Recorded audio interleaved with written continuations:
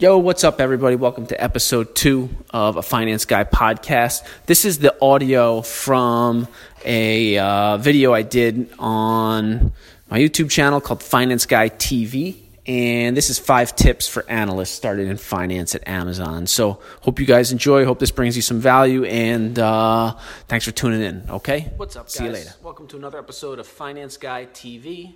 How you doing? In this episode, we're going to be talking about 5 tips for analysts starting in finance at Amazon. This is basically the coffee chat that I have with new hires in week 1, and so I'm going to share that with you today. Tip number 1 I have is be useful quickly. What do I mean by that? It could be very tempting when you come in to put your head down for a few weeks or months and try to learn everything about the business to get yourself started. But my advice is find something really small to solve and bang it out in that first week or 2. The reason is reputation. Okay? You're going to come in, make the first impression that your presence immediately adds value, and you're going to let people know that you mean business. That plays right into our second tip. This is kind of be a strategy of how you implement tip number 1. I like to call this one solve problems. Don't create solutions. What do I mean by that?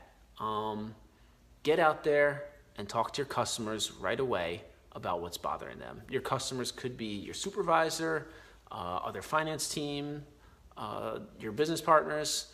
Talk to them and say, listen, what's the most useful thing that a finance guy like me could do that would help you out this week? Just cheat. Ask for the answer and then execute. You're brilliant. That's how you got here. Don't go sit at your desk for a month, scratching your head, toiling away, and coming up with like the most amazing solution, because honestly, you'd be lacking that feedback loop. So be useful quickly and do so by solving specific problems. Don't invent solutions that you think would be useful. Okay? Tip number 3, start with the micro.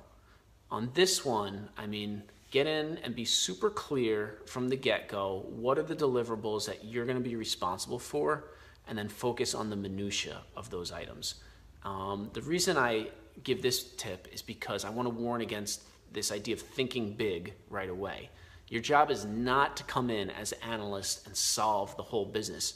The value that you're going to bring is in knowing the minutia of the things that are in your lane. So the models that you're responsible for, or the tables or the metrics that you need to build, know every single cell, know every formula, know every data source, know every attribute, every row, every column, okay? Know everything about it, and focus on the micro. This is gonna be the building blocks for you to think big, okay? You're gonna get in there and you're gonna think big eventually, and it's gonna be based on this foundation of knowledge, but remember, as an analyst, this is the value that you bring to the table. The 4th tip, my foot's falling asleep, damn. The 4th tip that I got is, here's some strategies for one-on-one meetings. Your first week, your boss is probably going to give you a list of people that you should be meeting with to talk about the business, start to make relationships. My advice is start these one-on-one meetings right away.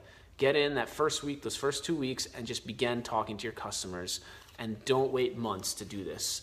Again, this is going back to that concept of solving problems, don't create solutions.